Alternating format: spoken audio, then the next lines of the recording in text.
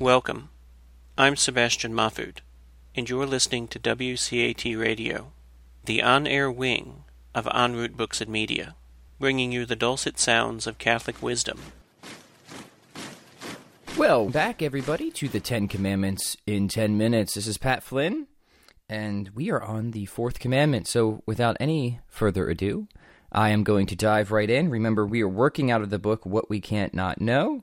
So I'm going to read the passage in there, give Professor Jay Budziewski's explanation, and then expand on it with a few notes myself, and we'll have you out of here in no time, folks, so you can start practicing these commandments.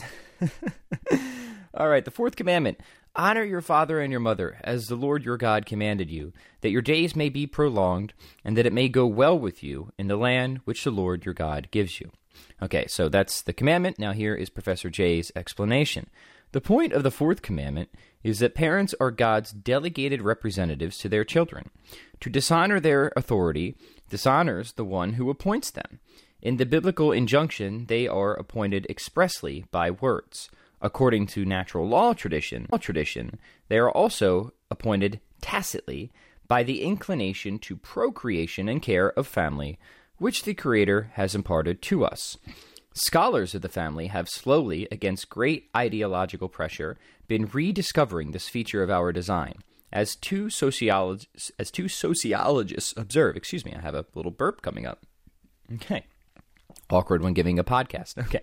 As two sociologists observe, if we were to design a system for making sure that children's basic needs were met, we would probably come up with something quite similar to the two-parent ideal. Such a design, in theory, would not only ensure that children had access to the time and money of two adults, it would also provide a system of checks and balances that promoted quality parenting. The fact that both parents have a biological connection to the child would increase the likelihood that the parents would identify with the child and be willing to sacrifice for that child, and it would reduce the likelihood that either parent would abuse the child. So, that's the passage from the book What We Can't Not Know. I hope you've been enjoying hearing Professor Jay's take on this. And the reason I chose this book is because it ties together the biblical data and natural law tradition, which I think is very useful. So in natural law, we can see that things have a teleology. They're aimed or directed. They have certain dispositions, and we can figure out so much of our moral value and duties and obligations just proximately, just from the natural law alone. But then we need the ontological support of God as the foundation for those moral values and duties. And then what Scripture does is it goes beyond. It clarifies and expands what we can know through the natural law. So they never come in conflict. They complement each other. And that's why I think Jay's book is really useful.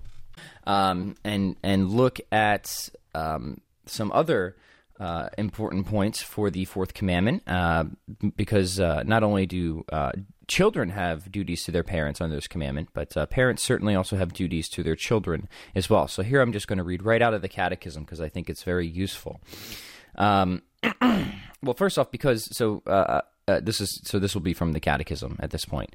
Because parents' unconditional love for the children mirrors God's love, and because they have a duty to pass the faith on to their children, the Catechism calls the family a domestic church, a privileged community, and the original cell of life.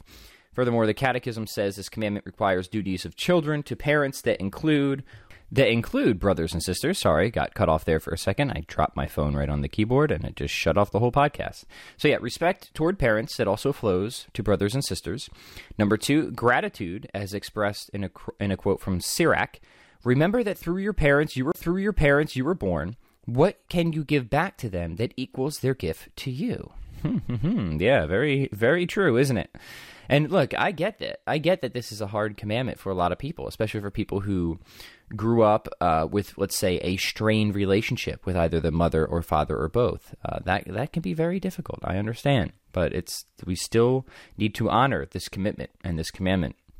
3, obedience to parents for as long as the child lives at home, when it is for his good or the good of the family, except when obedience would require the child to do something morally wrong. So, of course, there are exceptions in extreme circumstances. 4, support that requires grown children to offer material and moral support for their aging parents, particularly at times of illness, loneliness, or distress. So when your parents get old, you don't just get to, turn them over to the state or some home and just, wash your hands of it and be done. No, you have a moral obligation to care for your parents. Doesn't mean that you can't have assistance or you can't have assistance, but you need to be involved. There is a moral obligation for you to be involved in the caring of aging parents.